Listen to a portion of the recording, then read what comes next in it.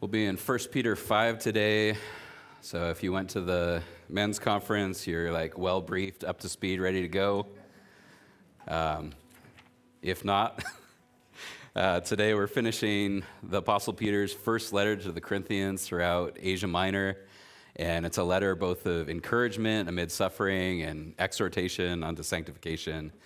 And the first 4 chapters I was studying before the men's conference did their thing. So, but and you might have heard it at various times. It's kind of been all spread out throughout the years, I guess now. But 1 Peter 1, our living hope, Jesus paid our way. He proved his power and promise.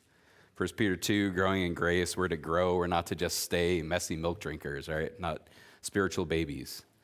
1 Peter 3 was pretty hard-hitting, marriage God's way, that it too is a tool. It's a model for our sanctification. It's something that God uses to grow us. And then in 1 Peter 4, he said, enough with our former sin. We're called to new life, sanctified in Christ. And so today, as we get into 1 Peter 5, I pray that the words that we sang as we worshiped him are true, that we're aiming to grow in him, we're aiming to hear from him, that his word is our daily bread, that we're looking to be changed by it, to value it, right? And that we're going to hear and heed the call of the chief shepherd. So hopefully you're all at 1 Peter 5, 1 Peter 5, verse 1. All right, the elders who are among you I exhort. I, who am a fellow elder and witness of the sufferings of Christ, and also a partaker of the glory that will be revealed. So this chapter begins with the Apostle Peter's exhortation to elders, to leaders of the church.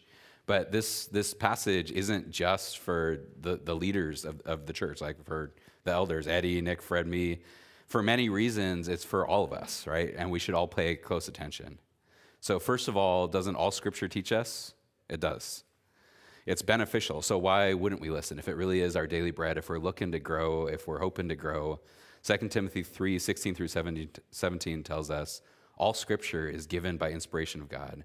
It's profitable for doctrine, for reproof, for correction, for instruction in righteousness, that the man of God may be complete, thoroughly equipped for every good work. So our first topic is, do you want to grow in godliness? If you want to grow in godliness, heed this instruction in righteousness, and will be equipped for his good work. Even endure any correction, any reproof that he gives, it's for our good. Pay attention, because even though this is exhortation for elders, it's good for all. Secondly, when you think about the inspired author, it's the Apostle Peter. He lists his qualifications. He's an elder. He's a leader. He's writing to elders and leaders. But he's also living his own advice. Didn't he mess up a lot? He did, so I can identify with him, right? You know, I don't know about you guys, but like you think about, like all of God's word is good, right? And like the food that you eat, it's good, but maybe you like the steak more than the vegetables, even though the vegetables are still good for you, you know? So this is like steak for me, right? I respect, I appreciate, I pay attention to the people that aren't just claiming to be experts, but people in the trenches and the trades living out what they're teaching. And that's Peter. He's in the trenches for sure. He's practicing what he's preaching. He walked with Jesus. He was his disciple. He was his apostle. He experienced firsthand. And so all the Bible's good, but I especially love learning, directly from Jesus, of course. That's like the extra good, like filet mignon, but but it's all inspired by God. But Peter, like he messed up a ton, but he also aimed to live all out for Christ, fully, rightfully confident that he's a partaker of God's ultimate glory, given by grace to all who love him as risen Lord. So if that's your confidence too, listen up to this final chapter of Peter's first letter. So 1 Peter 5, verse 2, shepherd the flock of God which is among you. So he immediately begins with this exhortation, this call to shepherd the flock of God. So the first thing we need to understand is who's the flock of God? Yeah, this flock that Peter says, they're among the elders of the churches in Asia Minor, and the answer right here, Ezekiel 34:31. God says, you are my flock, the flock of my pasture. You are men, and I am your God, says the Lord God. So if he's our God, then we're his flock. And yes, God compares us to sheep. We may not like that very much, but the question is, are you of God's flock? Like, I know, especially if you have sheep, we don't like that imagery, we don't like that analogy, but God says it, so here it is, right? The reality is that we're sheep. We're in need of our shepherd, and we can resist, we can refute this fact all we want, but it doesn't make it any less true. If you look back a little to 1 Peter 2:25, we see the same truth given by God through Peter. He says, "For you were like sheep going astray, but have now returned to the shepherd and overseer of your souls." And definitely don't get me started on those misbehaving fence-climbing goats, right? I mean, you don't want to be one of those. Either we're the sheep of his flock or we're sheep going astray, and either way, he's calling out to us. John 10:16 says, "And other sheep I have, which are not of this fold. Them also I must bring, and they will hear my voice, and there will be one flock and one shepherd." So this morning, Jesus is calling. He's laid down his life in our place. Will we hear, will we heed his voice? The question is, do we know him? Will we come when he calls? Like, do you guys have animals that they don't come no matter what? And so, but when they get really desperate, they're really hungry, they're like, "Hey, here he comes, I'm going." Right? I mean, our sheep are pretty hungry right now, so anytime we go down the driveway, they're coming, right? But will we stick by Jesus' side, or are we going to rebel? Are we going to stray from the only one who really cares enough to really be that good shepherd? The only one who saves, the only one who's already laid down his life for us. There's only one perfectly good shepherd, only one way to be saved, by being of his flock. The one flock who's saved by the good shepherd's sacrifice. Just as he declared in John 10:11, saying, "I am the good shepherd. The good shepherd gives his life for the sheep." And then he further clarified in John 14:6, Jesus said to him, "I am the way, the truth, the life. No one comes to the Father except through me." So again, I ask you guys, are you of God's flock? Yeah. All right, so Jesus, he's the only one that can really save. For verse 1 here says, okay, Peter's specifically writing to elders. They're charged with the care of a church body. Verse 2, called a shepherd the God's flock, whose he's entrusted elders to care for. Again, but they apply to anyone, right? These principles apply to anyone. Even though you may not think, hey, I'm a shepherd, has God given you someone to care for? Has he entrusted someone to you? Your kids, your friends, the people in your life.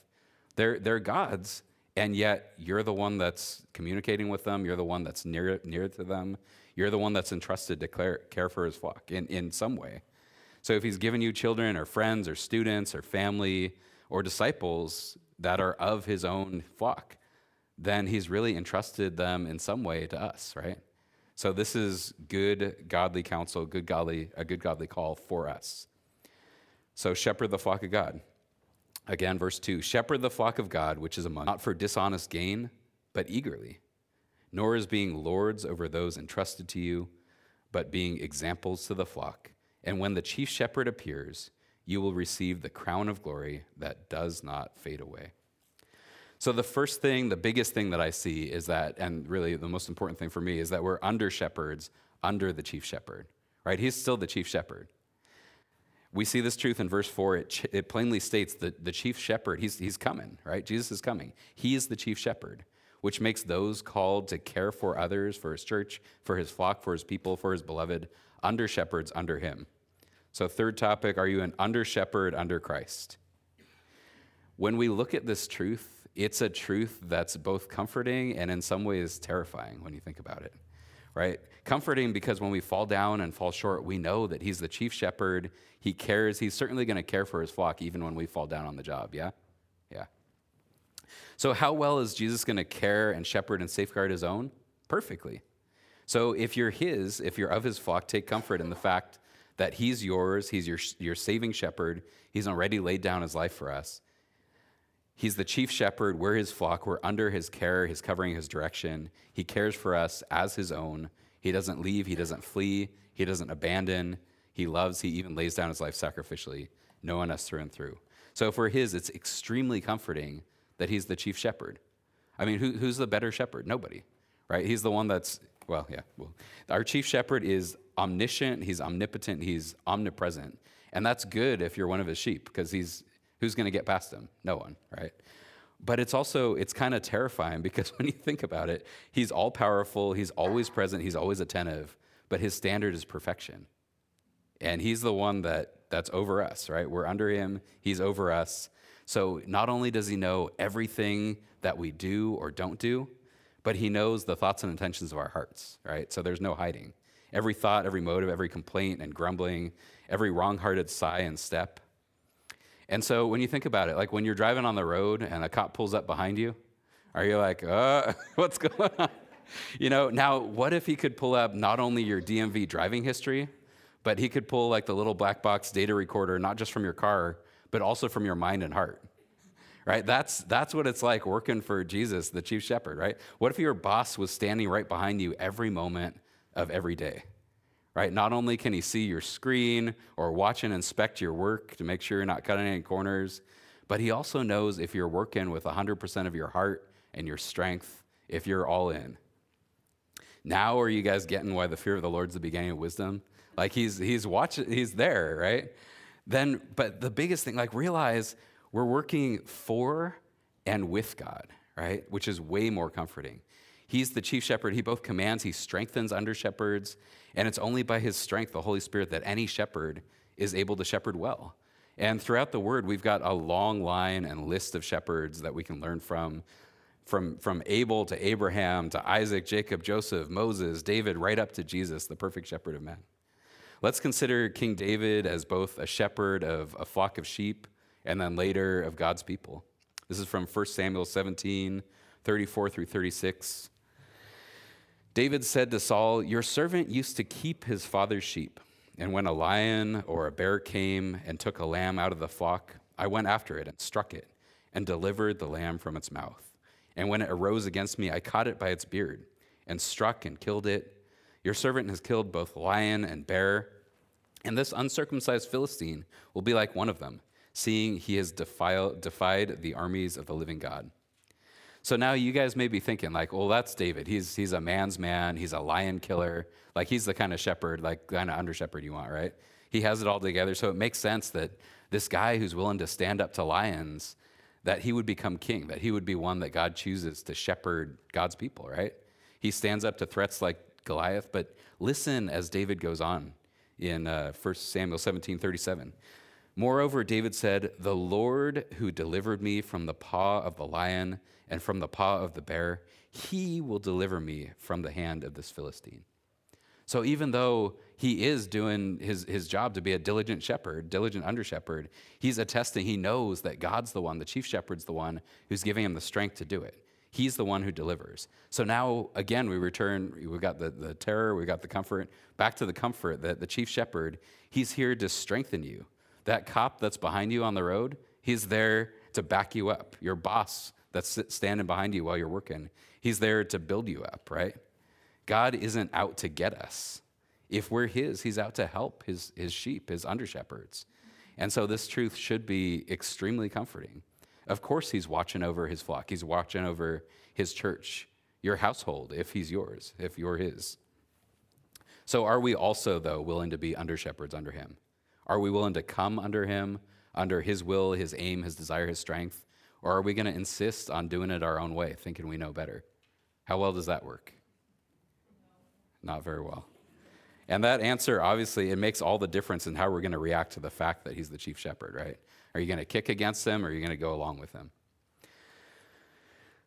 So if we're under shepherds under him, it definitely makes sense to follow his commands, to heed his direction, his instruction.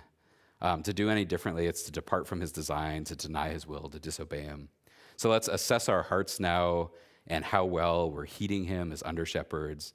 Again, 1 Peter 5:2, shepherd the flock of God, which is among you, serving as overseers, not by compulsion, but willingly, not for dishonest gain, but eagerly. Fourth topic, are you a willing and eager overseer? Overseer is episkopio, one who cares for, guards, intently watches over, and protects. So obviously a good shepherd has to be watchful.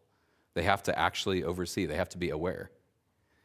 When you think about it, what happens to the sheep that you lose sight of, that you can't see? Isn't that the sheep that gets in trouble? Isn't that the sheep that gets picked off? Yeah. First of all, consider such a sheep, right? If you can't see it, why can't you see it? Chances are it's not right there in the midst of the flock. It's going out on its own, otherwise it'd be easy to see. So right away, the fact that this sheep is out of sight tells us something about the sheep. It tells us that something's wrong. Something has happened to separate it from the flock. either injury or illness, attack or entrapment, getting lost or somebody or something leading it astray, or maybe it's just one of those wayward sheep that loves to go exploring wherever it wills.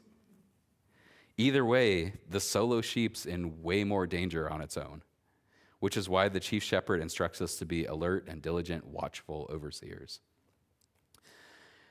Let me pose a hypothetical scenario to you guys, and maybe it'll hit close to home if you're a parent of kids. Imagine a whole bunch of kids at a pool party. Do you think they're safer with their parents watching them or a summer minimum wage lifeguard? Obviously the parents, right? My kids are going to be way safer when I'm watching because I'm a willing and eager overseer. I'm going to be a million times more alert, diligent, watchful because I care for them, because I know them. I'm going to notice if one of them is out of sight because I know what they look like, right? I know them. I know their weaknesses. I know their tendencies. So I'm going to be watching Caleb because he's the wayward one. I'm looking out for them. I'm watching intently. He's the little one too. So he thinks he's big. He gets into trouble. He does things that he doesn't think through. He's like, I don't know how to swim, but I'm jumping in. No. Yeah, I'm going to be way faster to dive into the pool or put a stop to the dumb, dangerous decisions that they make, right, without hesitation. You think about it, when you care, when you know someone, don't you have a lower threshold before you inconvenience yourself to intervene? Yeah, if you care about them. They're my kids. I love them beyond measure. And I'm not ripping on summer lifeguards, but I'm not just some hireling putting my hours in for compulsion or compensation like verse 2 mentions, right? Or worse yet, just sitting up there asleep on the job, rocking out to music or whatever, not really looking, just eyes glossed over.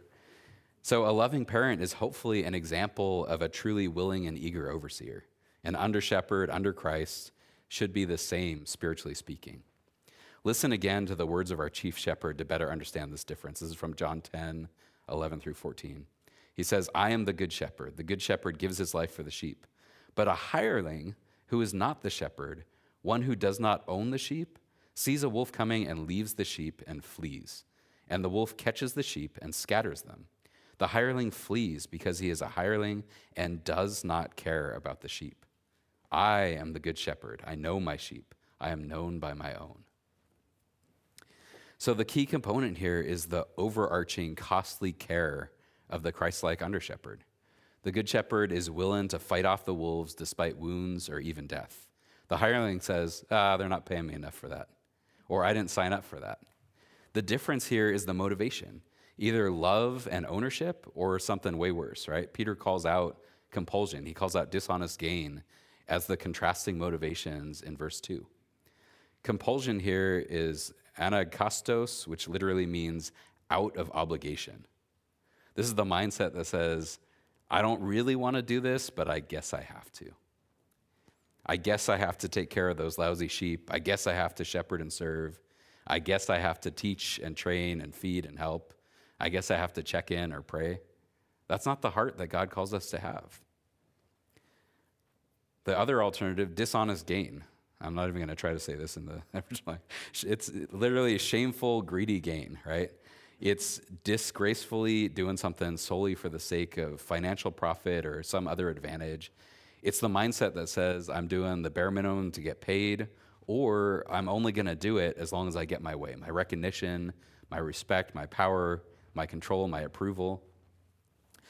God here doesn't want under shepherds to serve out of obligation or out of greed. Because when our hearts are all wrong, it's bad for the shepherd and it's bad for the sheep.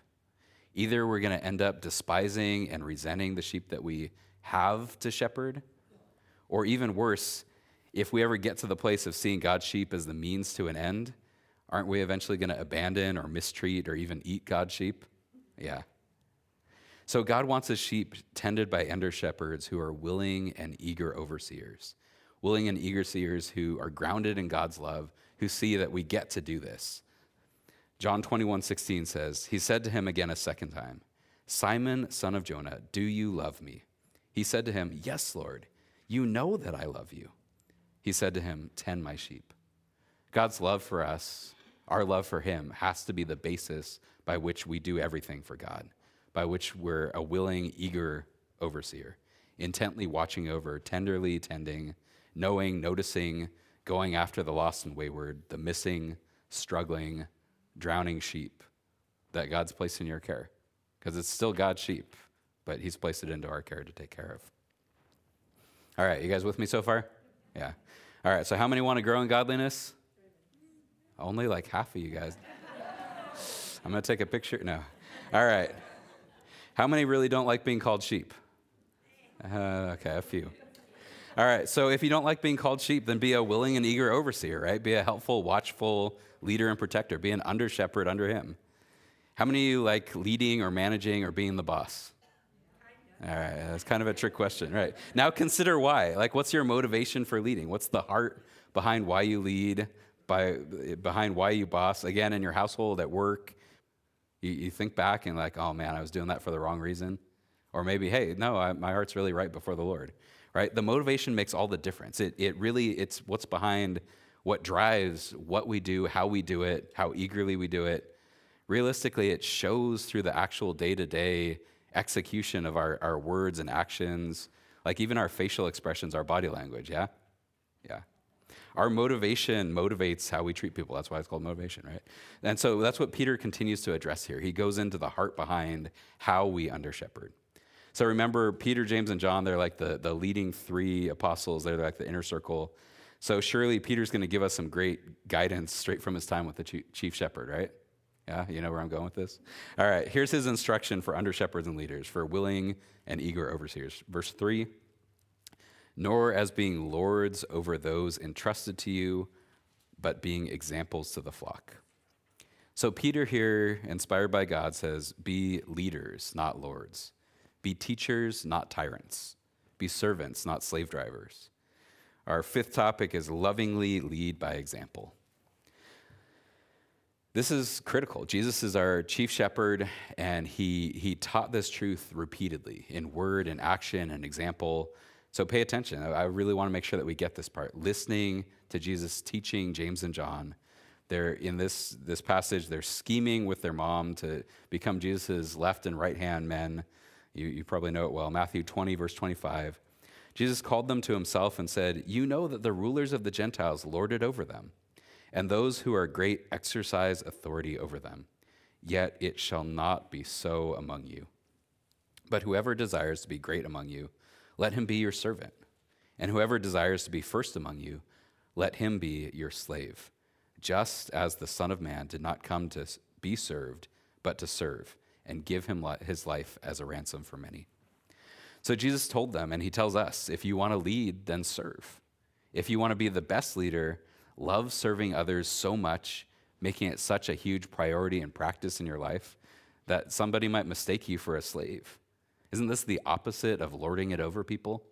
Of just loving to tell them what to do, but not lead by example? If you're willing to lay down your rights, your dignity, your status, your esteem, like Jesus did for their sake, for their good, that's when you'll be a servant to them. That's when you'll be a servant leader to them. And again, Jesus didn't just say it. He lived it perfectly from the upper room all the way to the cross. Even after Jesus' instruction, like the apostles, they still weren't getting it, right? So this is, he has to teach this lesson over and over again for them that are walking with him. So it makes sense that we would really hammer this home. The King of Kings, the Lord of Lords, he's laying down his rights to serve these selfish sheep. John 13, 12 through 17. So when he had washed their feet, taken his garments, and sat down again, he said to them, do you know what I have done to you? You call me teacher and Lord, and you say, well, for so I am. If I then, your Lord and teacher, have washed your feet, you also ought to wash one another's feet. For I have given you an example, that you should do as I have done to you. Most assuredly, I say to you, a servant is not greater than his master, nor is he who is sent greater than he who sent him. If you know these things, blessed are you if you do them. How much more of a hands-on example did the apostles need? There was Jesus, Lord of Lords, King of Kings, down, washing their feet, serving in such a lowly way for their sake. Hopefully so they finally got it, so it would break through, so they would remember his example and emulate it. Instead of constantly trying to one-up each other or lord it over one another, Jesus, he certainly instructed this, right? He truthfully taught, both tenderly and at times with a fervent righteous fury when needful and fruitful. But more than that, he perfectly lived what he preached. He's the Word become flesh. He's our Lord. He's our leader. He's our loving teacher. He's our perfect example on earth. He's our selfless, sacrificial servant savior who laid down his life in our place for our sake. He's the only true and good perfect shepherd who paid our debt by dying in our place. This is what leadership looks like. This is what he's calling us to. This is love. Jesus had every right to lord it over them. He has every right to lord it over us. He is the Lord of Lords and King of Kings. He's all powerful. He has all authority. He has all might and majesty, worthy of every knee bowing, every tongue confessing that he's Lord. And yet, our Lord humbled himself to lovingly lead by example in word, in life, in death. Our God and Savior serving selflessly and sacrificially. It's totally contrary to every corrupt and power-hungry practice of this dark and fallen world. Yet it shall not be so among you, but whoever desires to become great among you, let him be your servant. And whoever desires to be first among you, let him be your slave. Just as the Son of Man did not come to be served, but to serve, and to give his life as a ransom for many. So under-shepherds should lovingly lead by example. For us, how are we serving in a lowly, humble, sacrificial way? In your family, at work, here, wherever he leads you. Look at the things that you're willing to do. Look at your heart. Are you willing to serve your kids sacrificially? Are you willing to serve your husband, your wife sacrificially? When you're at work, are you doing everything excellently as unto him? Not so concerned about the credit, but living by his example, doing what he says. Verse 4. And when the chief shepherd appears, you will receive the crown of glory that does not fade away. Sixth topic, under shepherds receive the crown of glory. I look at this crown of glory that doesn't fade, and I ask myself, is it literal or is it figurative? And I think it's both literal and figurative. I believe it's both literal and figurative. When you look at many seemingly figurative concepts become physically literal in eternity. And it's interesting how that works. It's kind of like a foreshadowing. Consider Jesus' both figurative and literal statement about being the light of the world, right? John 8:12. Then Jesus spoke to them again, saying, I am the light of the world. He who follows me shall not walk in darkness, but have the light of life. Was Jesus literally shining in that moment? No, but he's going to. Here on earth, he's our guiding light. He shines through us by the Holy Spirit in us, which is why in Matthew 5:14 he says that we're the light of the world, but we're not literally shining. But in eternity, Jesus is also the literal light of the world, his glory shining unfiltered. Revelation 21:23. The city had no need of the sun or of the moon to shine in it, for the glory of God illuminated it. The Lamb is its light. His glory will be unfiltered. It will be literally shining out. In the very next verse, we read of saved saints, kings of the earth with glory too. Revelation 21:24. And the nations of those who are saved shall walk in its light, and the kings of the earth bring their glory and honor into it, bring into eternity. Not very much. Only him shining through us. Only our good works in Christ, done with pure motive, which are not burnt up, remain. Our spirit-empowered walk and works of righteousness. For me, that's only that extremely small sliver of truly pure and undefiled spirit-empowered Christ-likeness. It's like this much of like my whole life, right?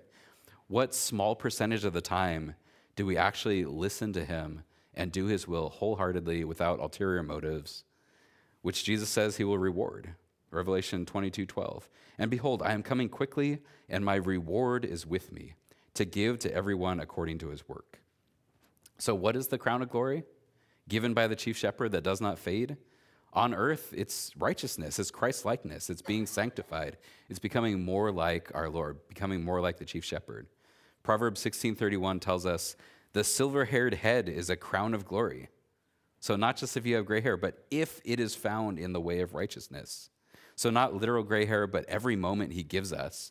And if we have a long life, hopefully we'll have, depending on our motives, right? We'll have more pure motive works, right? And for eternity, like we get a literal crown of glory, his glory in us that we can then cast at his feet. It's his righteousness and glory, eternally, literally, visibly shining as a crown upon our heads. Isaiah 62:3. You shall also be a crown of glory in the hand of the Lord, and a royal diadem in the hand of your God. So faithful under shepherds receive the crown of glory at his return. Do you want to have something to give to Jesus? Some small part of his glory shining through our lives? We should. As we continue our text, we learn more about being faithful under shepherds. This is verse 5. Likewise, you younger people, submit yourselves to your elders. Ouch, here we go again. We got Peter a lot in this book, stressing godly submission once again. Submission first to God above all, with Christ as our ultimate example. Also, we had submission to godly government and authority. We had godly submission within marriage and for children to their parents to teach and train. And now we have the younger in the Lord submitting to the older, more experienced. When you think about it, it makes a lot of sense to heed the good godly counsel of those who have walked a long way with him, yeah? Many miles, many years in God's ways, learning hard lessons along the way. But should younger people in the Lord submit to elders walking contrary to God's will? Nope. It's just, I don't want to go back into all of 1 Peter, but it's just like those other concepts with godly government, submission to God first, and if someone's leading you contrary to God's ways, not submitting. Again, the silver-haired head is a crown of glory if it is found in the way of righteousness. So age and experience in righteousness in godly ways are good, but not all gray hair is glorious. So God gives us this specific direction for correction of potentially wayward elders as too. Like there's a respect. So 1 Timothy 5, 1-2, do not rebuke an older man, but exhort him as a father, younger men as brothers, older women as mothers, younger women as sisters with all purity. So that's exactly where our text goes, not excusing any from mutual submission. So verse 5b, or second part of verse 5. Yes, all of you be submissive to one another and be clothed with humility. For God resists the proud, but gives grace to the humble. Therefore, humble yourselves under the mighty hand of God, that he may exalt you in due time. So here, God is requiring a mutual saintly submission, even of elder under shepherds. Our seventh topic, we are to be under shepherds humbly in submission. Are we submitting or are we insisting on our own ways? You look at God's purpose in all of this in verse 7, is that we would be exalted in due time. If we're not willing to submit to one another under him, under the chief shepherd, are we going to be exalted in due time? No, we're working against him. Like our last topic, that we would be God's glorious, beloved children and under shepherds. And now he gives us a warning as well. If we pridefully refuse to submit to him and to one another in godliness, end of verse 5, he will resist the proud. He's against those refusing to submit. But he gives grace. He gives fully unmerited favor to the humble, to those willing to mutually submit in him. It's a huge part of being a good, effective under shepherd for our chief shepherd, humbly allowing him to use one another, right, the church, to shape, to refine, to forge, to sharpen, to strengthen each other. That's a gift that he gives us in one another, in godliness, in righteousness together, to become more like him. So as under shepherds, humbly in submission. Verse 7, casting all your care upon him, for he cares for you. You guys might think that our topic would be carefree under shepherds, but that's not our topic. While we are at peace rather than anxious, that peace comes from our supreme confidence in this infallible fact that the chief shepherd cares for us, right? You couple his infinite care for us with his infinite power and presence and knowledge. If it weren't for the fact that we're not just sheep of his flock, but also shepherds, then our topic might be like confident, carefree sheep. But what's an under shepherd's job? To care for him, to be watchful, to provide care under him as willing overseers, as loving examples. So now God gives us this warning of what we face as his under shepherds. Verse 8, be sober, be vigilant, because your adversary, the devil, walks about like a roaring lion, seeking whom he may devour. Sheep can get into enough trouble on their own without an adversary, without like a mountain lion roaring around, right? We've got to be watchful under shepherds on guard against an enemy that desires to devour. God gives us the truth straight up. There are those that seek to devour. On our own, what hope would we have against the savage lion, against Satan? None. We'd be afraid, we'd run from every roar.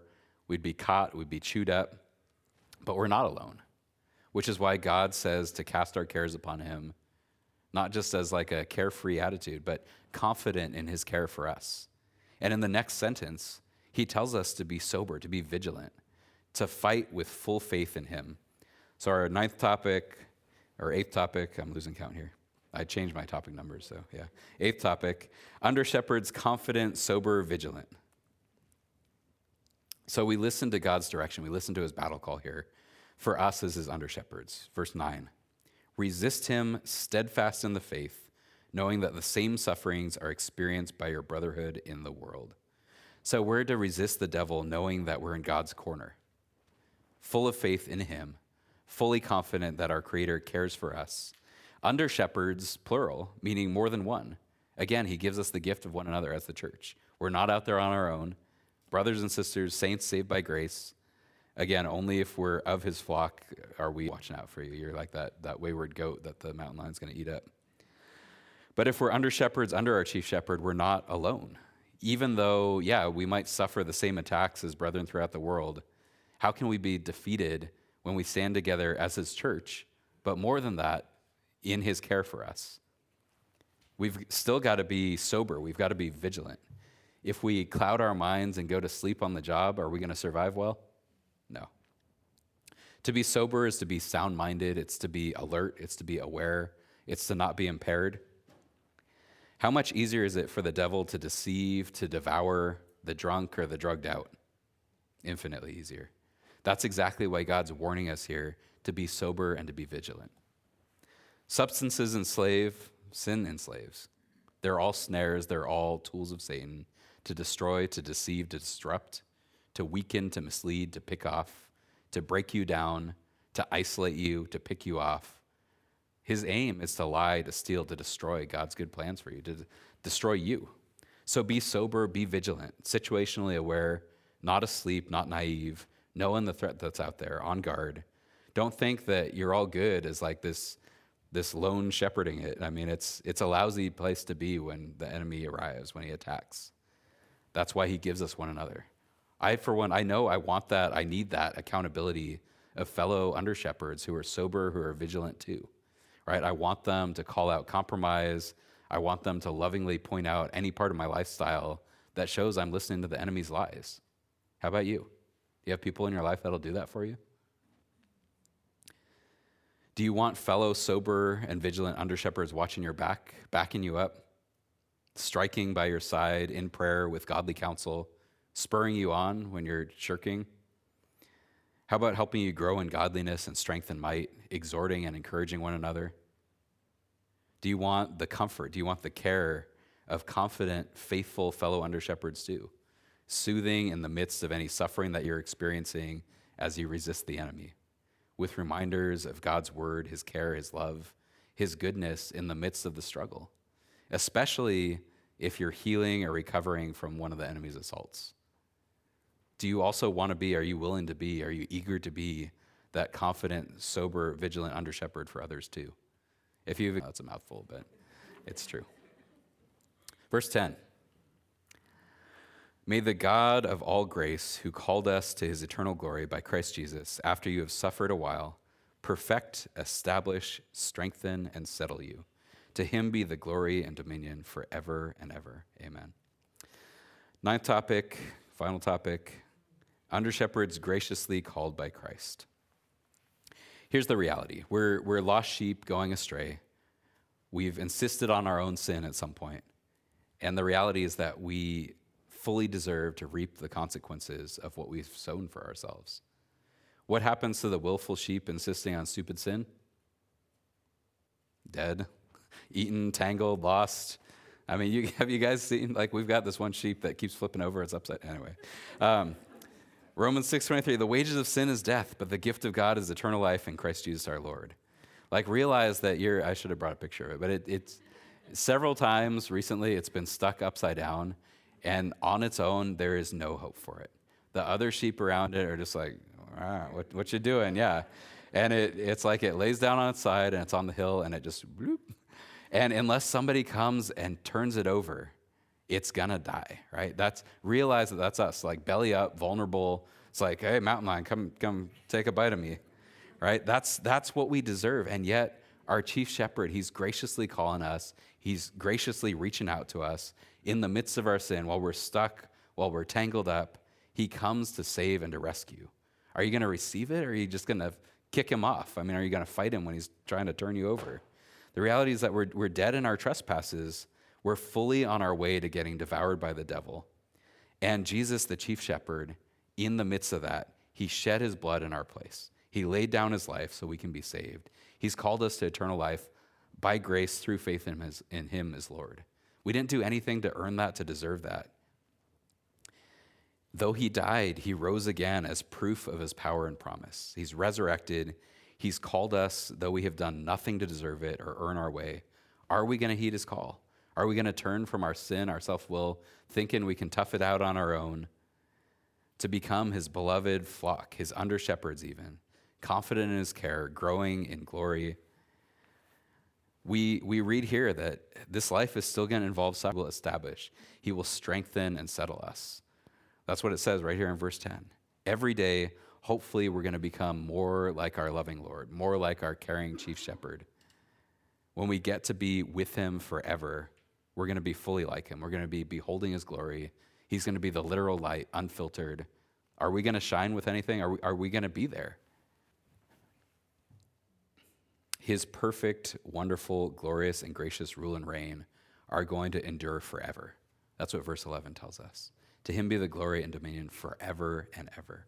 No more sin, no more suffering, no more Satan, no more death or illness or disease. This is his promise to us. It's a proven promise, proven by his resurrection as the first fruit. It's our great hope as under-shepherds graciously called by Christ. As Peter closes out his letter here, Gary, would you come on up? And the team.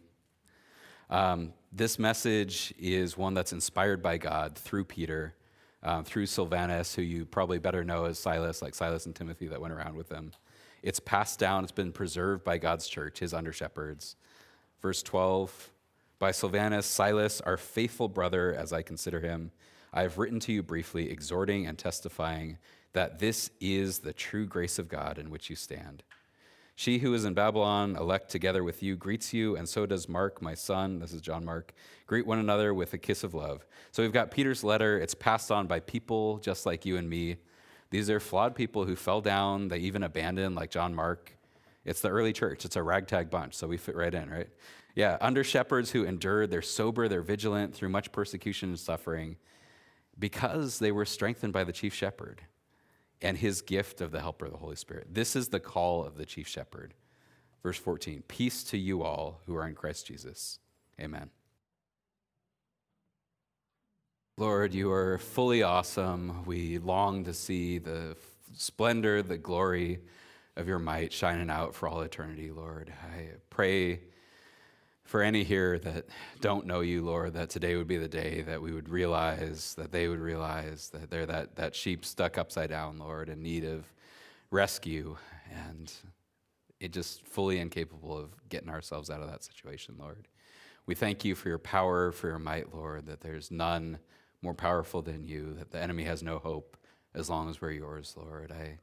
I pray that you'd spur us on, that you'd wake us up, Lord, that you'd show us that area of our life where we're not rightly being under shepherds for you, Lord, where we're not having the right motive, where we're not just rightly stewarding and safeguarding and being sober and vigilant for our kids, for our loved ones, Lord, for those that you've given into our care to disciple, Lord. I pray that you show us, and I pray that you strengthen us by your Spirit today, Lord, and always. We pray this all in Jesus' name. Amen.